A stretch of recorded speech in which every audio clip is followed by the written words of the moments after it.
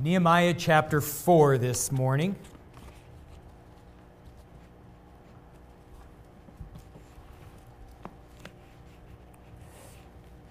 Nehemiah chapter 4, and if you're using one of the Bibles that we provide under the seats, you will find this on page 400. I've entitled today's message, Building in the Face of Opposition. As always, I'm going to begin in a word of prayer, and then we will consider this text. Let's bow together. Our Lord, once more, we are grateful to gather together in worship. We are grateful for the truths that we have already sung about and read about and prayed about. We thank you so much for the gift of your Son, for his coming into the world. And Lord, we also thank you for the written word and for this book of Nehemiah, such an important book in our day. Help us, Lord, as we explore the fourth chapter of this book. Help us to understand it. Help us to apply it well to our lives and to the life of this church. And Lord, please be glorified as we do so. And we pray these things in Jesus' name. Amen.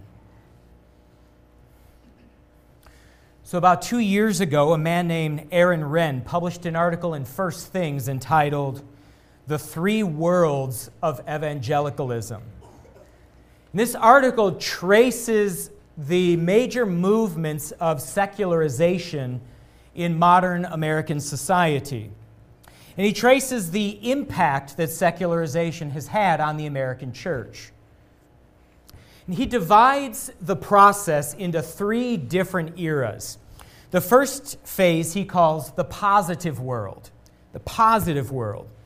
This runs from the turn of the 20th century until 1994. And in the positive world, society retained a mostly positive view of Christianity. Christian moral norms pervaded society. And being a Christian even came with certain social benefits. But then America moved out of positive world into what he calls a neutral world. Neutral world ran from 1994 to 2014. And during this phase, society took a neutral stance toward Christianity, neither privileging nor disfavoring it. During this time, Christian moral norms still retained a residual presence in society, but certainly lost its dominant presence. And one could be either religious or non-religious with no impact on their social standing. Well, then we moved into the final phase, which he calls negative world. And that runs from 2014 until the present time. And in this phase of American secularization, to be a traditional Christian is actually detrimental to your social status. In this phase, Christian morality is seen as harmful, repressive, and even threatening to the public good. In this phase, many people look at the church as the problem, not as the solution to the problem. Now, friends, I still believe that we live in the freest country on planet Earth, and that to be a Christian here, to engage in gospel ministry here, is still easier than anywhere else on earth. And yet I think we would all have to acknowledge also that it is becoming harder to be a faithful Christian here than in times past. The pressures are stronger than they once were. And so, my friends, going forward, we're going to have to learn how to do gospel ministry in the face of opposition. This is what makes the book of Nehemiah so important. Now, if you're just joining us this week, we have been in a series through the book of Nehemiah for about a month and a half now. We've got a couple months to go. And if you don't know who Nehemiah was, he was an Israelite who lived in Persia about 2,500 years ago. Nehemiah was also a very godly man. He had a heart for God and for his people. And so when Nehemiah learned that God's people in Israel were in a beleaguered state, it just broke Nehemiah's heart.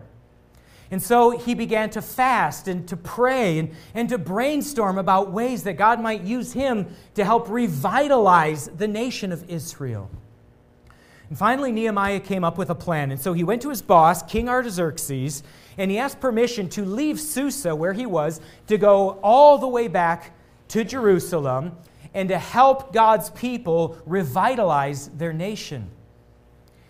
Nehemiah understood that if Israel was to be revitalized, it would have to start with that capital city, Jerusalem. And that if Jerusalem was to be revitalized, it would need to begin with their city walls. Those walls would have to be rebuilt. And so Nehemiah's plan was to go to Jerusalem and to lead a program of rebuilding the city's walls. God worked in the heart of King Artaxerxes, and he gave permission to Nehemiah to go and to undertake this project. And so for more than a month now, we have been following Nehemiah's story, first as he learned about Israel's plight, and then as he prayed and fasted and tried to wrestle with what he could do to help. And then we followed him on this long journey back to Jerusalem, and we have seen him and the workers begin the project. We've learned a lot of critical lessons about spiritual leadership from this book already. We've learned that if we are to accomplish something great for God, then we must be a people of prayer. We've learned that we must also be a people of moral courage. And we must be a people who have a clear sense of our mission. And we must also be able to work together in perfect synergy. All of these things are necessary if we are to accomplish God's work in this day. Now, as we move on to Nehemiah chapter 4, we're going to learn how to handle opposition to the work. And specifically, what this chapter is going to teach us is that if we would be used of God to achieve something great, then we must learn to persevere in the face of opposition. And I'll say that again. If we would be used of God to achieve something great, then we must learn how to persevere in the face of opposition. Let's see this together now, beginning in verse 1. It says, "Now when Sanballat heard that we were building the wall, he was angry and greatly enraged, and he jeered at the Jews.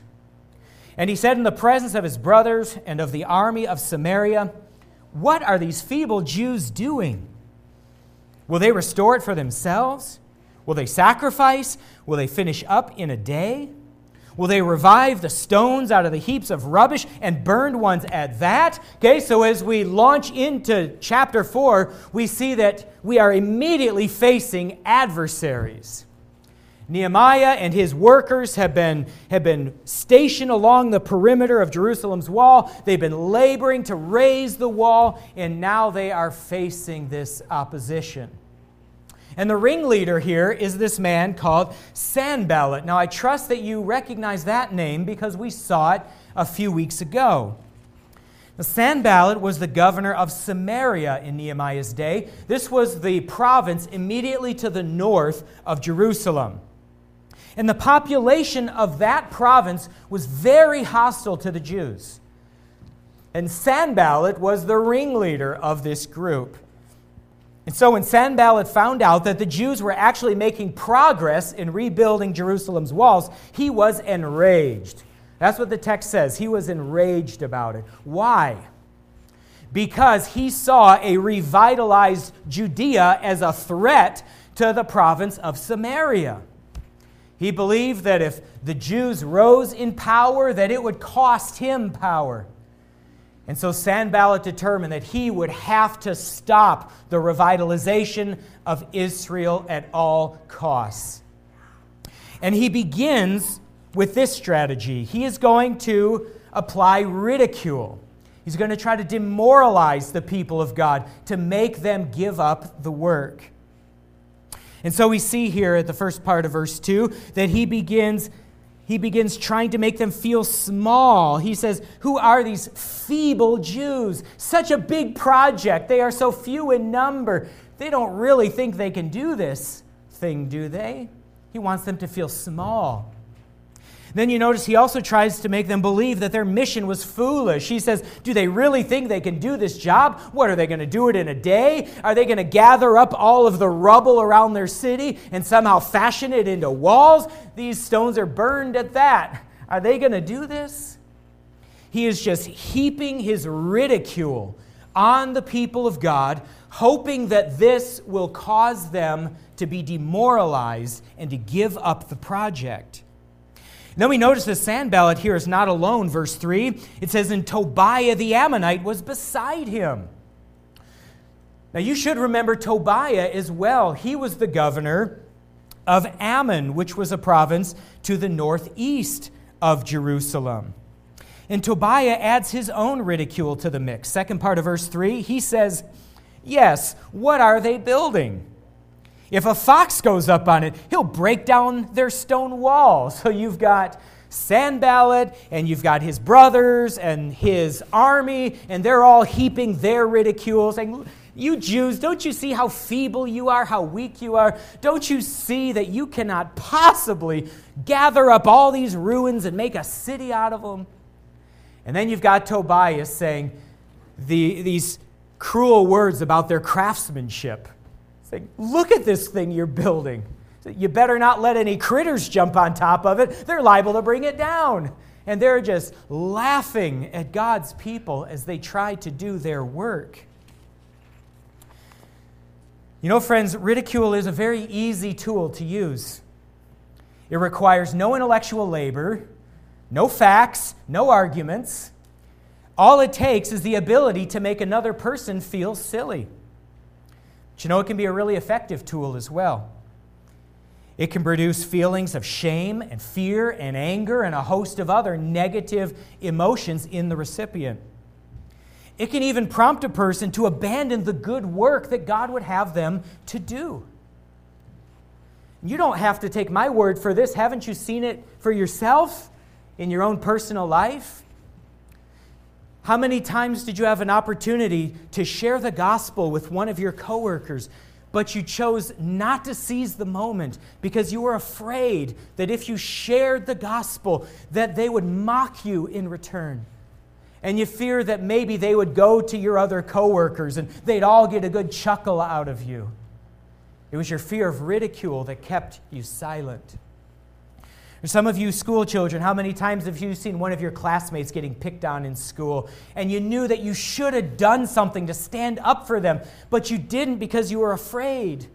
You thought if you stood up for that kid, then everyone would turn on you, then you'd start getting picked on. You'd be the object of ridicule. So you didn't do the right thing because of fear of being laughed at. I wonder how many church leaders have stopped contending for the faith because they're afraid of the social media mob.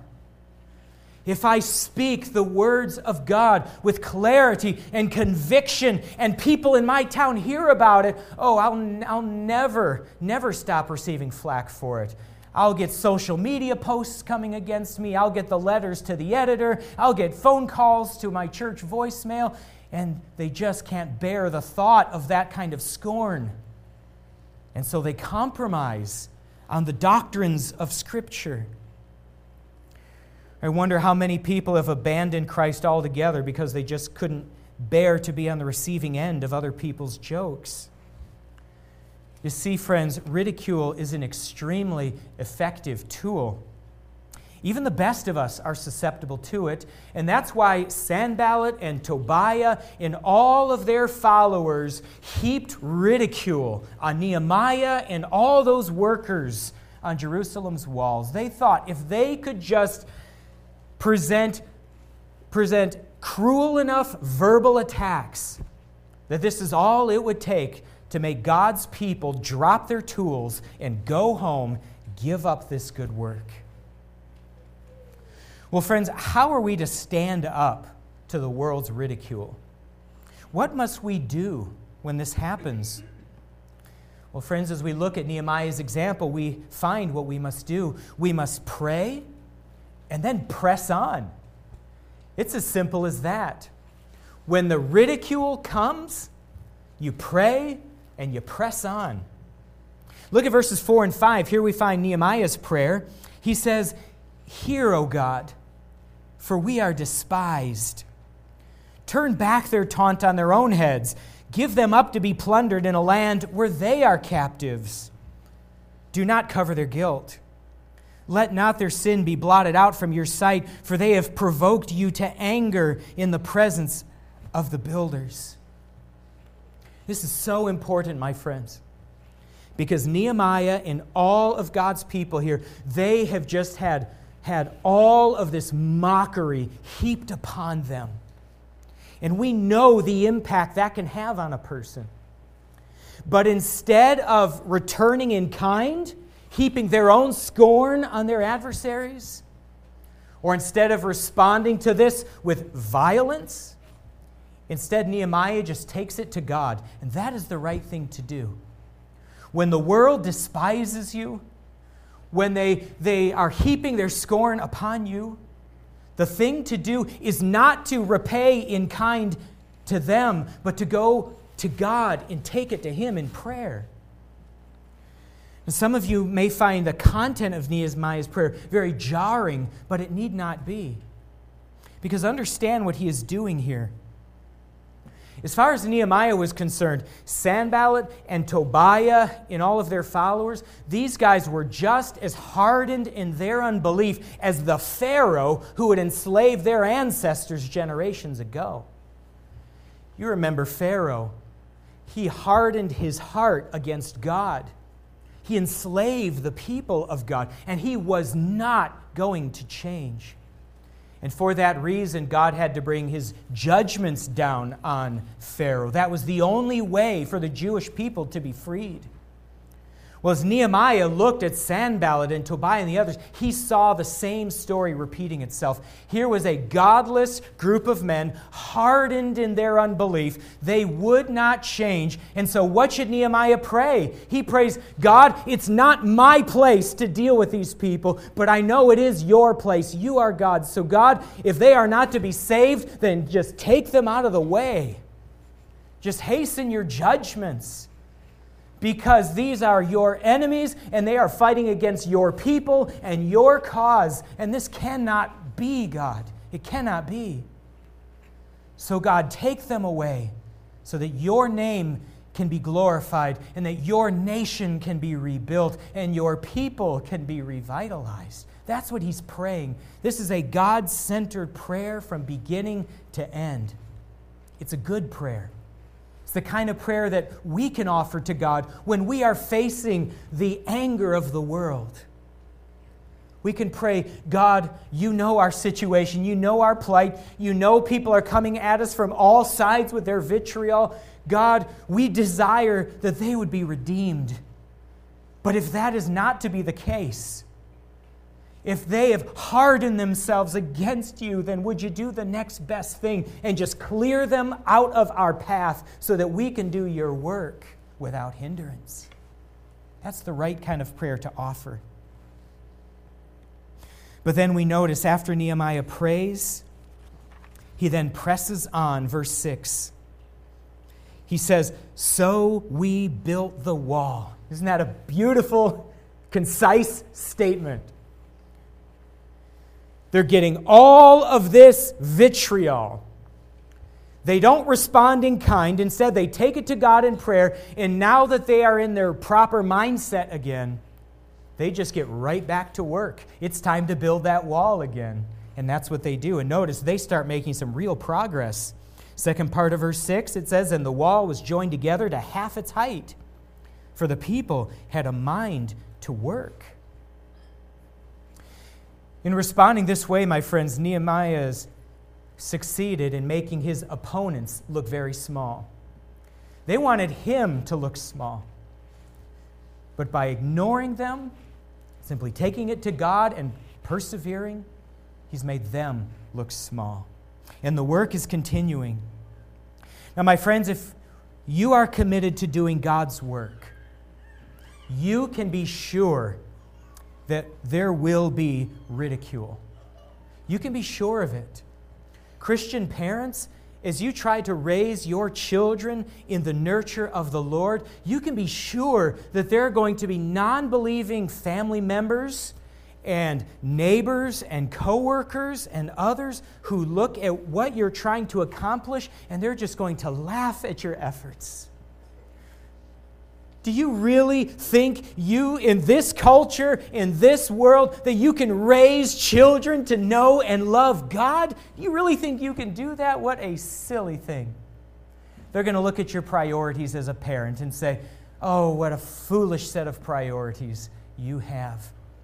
They're going to heap the ridicule on you. And Christian members of Grace Baptist Church, as you are giving yourselves to the work of the Lord through this church, there will be ridicule. They'll say, what are you doing? Giving all of this time, all of this effort, all of your financial resources to this church. Why are you doing that? Why are you waking up early on Sunday morning and dressing in your best clothes and coming to church? Why not just sleep in? You never get to sleep in. Why do you live like this? There will be teasing, scorn, and mocking. It will come. But friends, when it comes, you know what to do. You just take it all to God in prayer. Every bit of it. Cast that burden on Him because He cares for you. And then you resolve to just press on. You're going to keep doing what you know is right because you believe that the Lord is going to honor your faithfulness and that you will accomplish incredible things through His power. You pray and you press on. And now we continue the story. Verse 7. It says, but when Sanballat and Tobiah and the Arabs and the Ammonites and the Ashdodites heard that the repairing of the walls of Jerusalem was going forward and that the breaches were being closed, they were very angry. So Nehemiah and his workers, they have committed to just pressing on despite the ridicule. Well, now we see the reaction of God's enemies. They are furious. They are furious that the work has continued.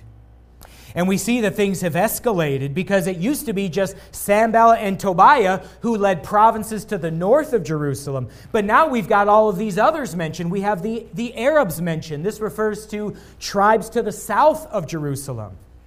And then we've got the Ammonites. They were to the east of Jerusalem. And we've got the Ashdodites. They were to the west of Jerusalem. In fact, not far from the modern-day Gaza Strip. And so what started out as just some ridicule from a handful of guys north of Jerusalem, we now have an angry mob that surrounds Jerusalem on all sides, north, south, east, and west. The numbers are increasing, and the rage is increasing. And look at verse 8. It says, and they all plotted together to come and fight against Jerusalem and to cause confusion in it. So when the ridicule didn't work, they decided to turn to mob violence. Mob violence. They've decided to all band together to attack the workers, to scatter their families, to rip down the walls. And down to verse 11, they say, they will not know or see it till we come among them and kill them and stop the work. Can you hear just the perverted glee in that? We're going to come. We're going to kill those workers. We're going to tear down their wall, and they're not even going to see it coming. Won't it be glorious? That's what they have moved to, from ridicule to violence. And you know, at this, some of those workers did begin to reevaluate things. Look at verse 10. It says, and so in Judah it was said, the strength of those who bear the burdens is failing. There's too much rubble. By ourselves, we will not be able to rebuild the wall. So do you see what's happening now? As the violence has been added to the ridicule, now the workers on the wall are saying, oh, maybe they're right. Maybe we are feeble. Maybe this idea that we could rebuild an entire city wall, maybe this is a fool's errand. Maybe we should give up. And then verse 12, At that time, the Jews who lived near them came from all directions and said to us 10 times, that means they said it over and over to us, "You must return to us." Okay, this is talking about the women and children and the elderly who lived in the villages outside of Jerusalem. The ones that were bordering the Ammonites and the Ashdodites and Tobiah and Sanballat and all of those guys. You see, all of their able-bodied men have gone to Jerusalem to build the wall. That means these villages bordering God's enemies, they're all really vulnerable now. And they're saying, you know what? We think our men need to come home. If that attack comes, we are completely vulnerable. We need our men back here to pick up their weapons and fight. And so it's coming from the workers themselves, and it's coming from their families living in the villages outside of town, that maybe it's time for us to give up this work. Maybe we should just pack it up and go home. You see, their resolve was beginning to crumble under the withering opposition from God's enemies. And according to psychologists, friends, this kind of reaction to a physical threat is completely normal. Studies show that threats against one's person can cause feelings of confusion, anxiety, shame, guilt, a sense of powerlessness, and more. Long-term, the consequences of living under threats can be depression, substance abuse, and chronic pain. This is precisely what all of these workers were beginning to experience. The ridicule was bad enough, but now to know that their very lives and their property was at stake, they were beginning to feel enough anxiety that they were reconsidering the work. But you know, friends, as believers, we don't have to succumb to those emotions, because we have all of the resources that we need to persevere, even under the worst of circumstances. Let's look how Nehemiah handles this latest challenge. Beginning of verse 9. He says, "And we prayed to our God." We prayed to our God. Are you starting to get the sense that Nehemiah was a man of prayer? When he first learned of the plight of God's people in Israel, remember, his first response was fasting and prayer. And then when he went to King Artaxerxes to ask permission to go and help the people of Jerusalem, he was praying through the whole conversation. Remember, he was just letting up those brief prayers to God, even as he was talking to the king. And then as they began to build and the ridicule came, he prayed through it. And now the physical threats are coming. And it looks like the Jewish people are at risk of immediate invasion. And again he prays. Nehemiah was a man of prayer. And he shows us that all of God's people must be people of prayer. This is the first resource that we have available to us in trying times. To take our circumstances before the throne of heaven and to ask God, who is infinite in power and wisdom, to do what we cannot do for ourselves. That God would resolve this for us. We must at all times go to the Lord in prayer. But then look at the next thing Nehemiah does, second part of verse 9. He says, "We prayed to our God and we set a guard as a protection against them day and night." So Nehemiah prays, but then he also takes prudent steps to ensure worker safety. He sets up a guard. You know, friends, these two things are not at odds with one another. Prayer and concrete action. In fact, they're meant to go together. We pray our hearts out to God. We ask Him to work in our situations. But then we also take this brain that God gave us and we use the wisdom that we have learned from Scripture and we apply it ourselves practically to the matter at hand, and we take prudent steps to navigate the situation. So we pray to God, prudent steps. And then Nehemiah does something else. We see verse 14, he also preached to his workers. He preached to them. Verse 14, "And I looked and arose and said to the nobles and the officials and the rest of the people," here's his sermon, "Do not be afraid of them." Do not be afraid of them. Instead, remember the Lord, who is great and awesome. So Nehemiah steps behind his pulpit, as it were, and he looks into the fearful eyes of those workers, and he says to them, "Are you guys afraid of Sanballat? Are you afraid of Tobiah, the army of Samaria? You afraid of the Ammonites and the Ashdodites and the Arabs? These guys? Don't be afraid of them. Remember the Lord great and awesome." You remember that it doesn't matter how few in number you are, how weak you are, because behind you stands a God who is all-powerful.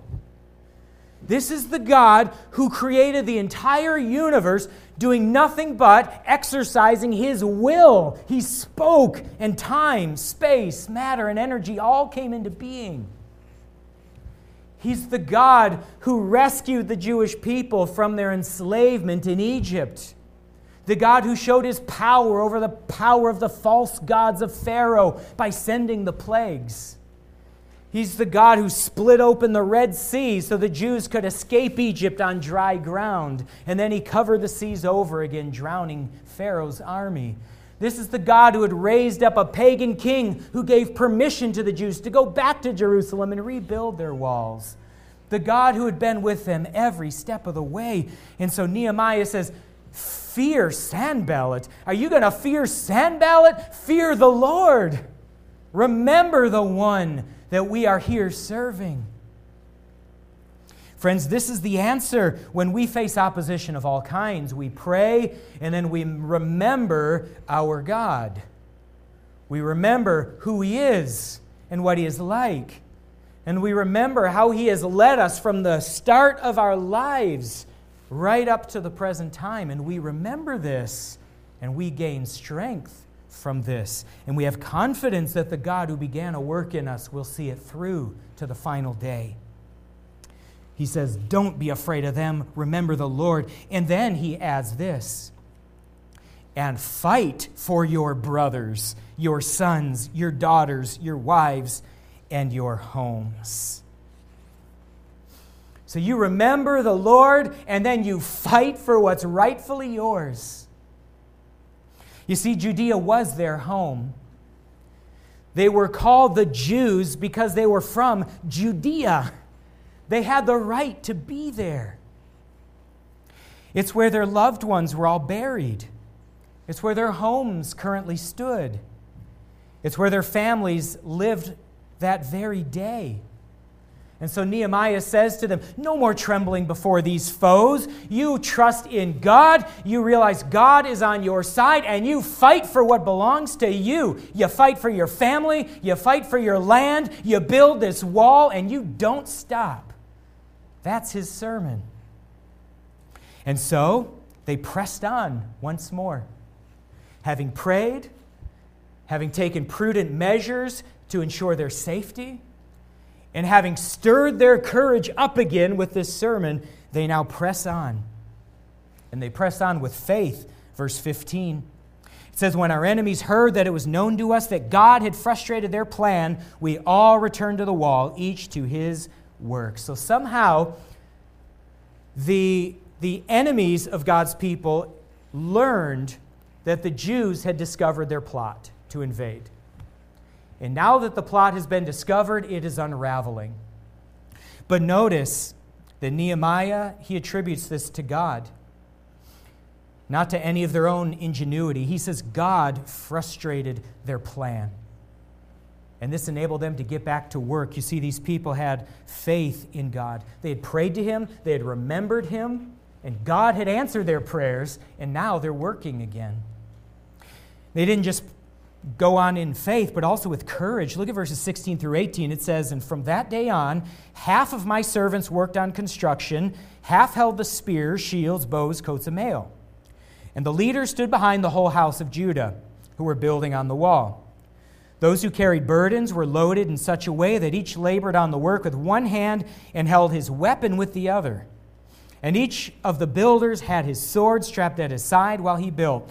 and the man who sounded the trumpet was beside me. Now here, once again, we see Nehemiah's administrative genius. He believes that God is going to deliver them, but he's also taking these prudent steps. He's making sure that everyone is going to be safe. Here's what Nehemiah does in these verses. First, he establishes himself as the commander of the entire group. And then he appoints a trumpeter to stand beside him. And the trumpeter will blast out Nehemiah's military orders if they should ever be necessary. And then he also had a special unit of young men that he organized in 12-hour shifts. Half would stand guard while the other half slept, and then every 12 hours they would switch places. And then for everyone else, Nehemiah established these guidelines. The builders would work with both hands, but they would keep a sword strapped to their side so that if the enemy came, they could drop their tools, pick up their weapon, and fight. And he even had a plan for the helpers. These are the ones who would hand the workers their tools or their stones and things. The helpers would hand materials off to the builders with one hand while holding a weapon with the other hand. And friends, in this way, the work of God would continue while the city also hardened itself against invaders. But think of the courage this would have taken. Knowing that all around your city there were hordes of people that despised you. They despised your God, and they wanted nothing more than to cut you down and to tear down your walls, to ruin the work that God was doing in Jerusalem. But to realize that the work was so important that it had to go on no matter the threats. And so you learn to do your job with one hand passing materials, the other hand wielding a sword. Or the builder learns how to build with both hands, but to quickly grab for his sword if it should be needed. And the guards learn to stand watch for any threats on the horizon. They're building with courage now. And also optimism, verses 19 and 20. And I said to the nobles and to the officials and to the rest of the people, the work is great and widely spread. We are separated on the wall far from one another. In the place where you hear the sound of the trumpet, rally to us there, and our God will fight for us. So as the work is going on, the workers are really spread thin. So Nehemiah develops this strategy. He says, okay, I'm going to send the trumpeter to the point of the invasion, if it should come. And he'll blast his trumpet right where the invasion is coming. When that happens, everybody drops their tools. Everybody goes toward the sound. And in that way, we can concentrate our forces and we can repel the invaders.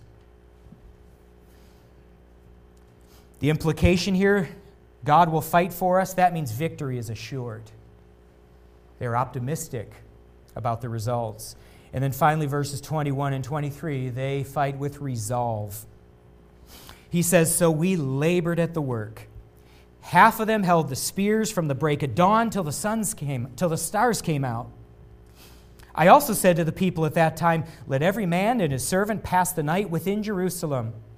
Let's get ourselves behind the protection of the walls, that they may be a guard for us by night and may labor by day. And then notice verse 23, Nehemiah sets the example. He says, so neither I, nor my brothers, nor my servants, nor the men of the guard who followed me, none of us took off our clothes. Each kept his weapon at his right hand. So they are so committed to this job. They're not even going to change clothes to go to sleep at night. They're going to stay in their work clothes. They're going to keep their weapons at their side so that if there is any threat at all, they are ready at a moment's notice. Now, my friends, just like the people of Nehemiah's day, we too have a cause. We are the people of God, and we have a cause. Our cause is laid out in our Lord's Great Commission. We are to make disciples of the Lord Jesus Christ to the glory of God and the transformation of this world. Friends, it's a good cause. We are privileged to be a part of it. And it's a cause that begins in our households as we make disciples of our own children, but then it extends outward to our community as we work together as a local church to reach the city of Marshall and surrounding towns and cities. Then it extends beyond this local area as we deploy our missionaries, one of whom is over teaching pastors right now, but as we deploy our own people to go overseas to make disciples there. We have a great mission extending from here to the ends of the earth. Friends, be sure that as we do this good work, as we witness, as we share the gospel message together, as we see some real, concrete successes for our efforts, that we will face the jeers of the unbelieving world. Parents, people who do not understand what you are doing will ridicule you for your efforts. Church members, you will face this. As a congregation, we have and we will continue to face the angry social media posts, the letters to the editor in the local newspaper, the sarcastic voicemails, and on it will go. It will continue. Remember, we live in a negative world now. And the more success we have as a church, the more intense that opposition will grow, perhaps even rising to the level of threats to our own health. Friends, we have absolutely no reason to grow timid, for 2 Timothy 1:7 says, God has not given to us a spirit of fear, but of power and of love and of a sound mind. So we will continue to press on, my friends. My family, right alongside your families. We will press on together in this good work. And we will do this by praying more fervently than we ever have before, praying that God would clear the way before us so that our gospel is not hindered. And we will take prudent measures to ensure the safety of ourselves and of our children, measures that we have already taken and will continue to take. And we will encourage one another with the truths of the gospel. Romans 1:16 says, I am not ashamed of the gospel, for it is the power of God unto salvation for everyone who believes. Friends, we are going to continue this good work. We're going to continue it in faith and with courage, with optimism, and with resolve. And together, friends, together, we are going to build something here that is worthy of the name of the Lord Jesus Christ. And it will endure for our kids and their grandkids after them, should the Lord tarry. We're going to do that here together with the Lord's help. Let's bow together in prayer. Our Lord, we thank you for this day, for this time you've given us in your word. Help us, Lord, to build our resolve. Give us an immunity to the jeers of the unbelieving world, to the threats that they would try to carry out against us as we find great success in our gospel work. Lord, give protection to your people. Give gospel success to your people. Use this church to bring many to glory. Help us, Lord, to build something here worthy of the name of your Son. And we pray this all in Jesus' name. Amen.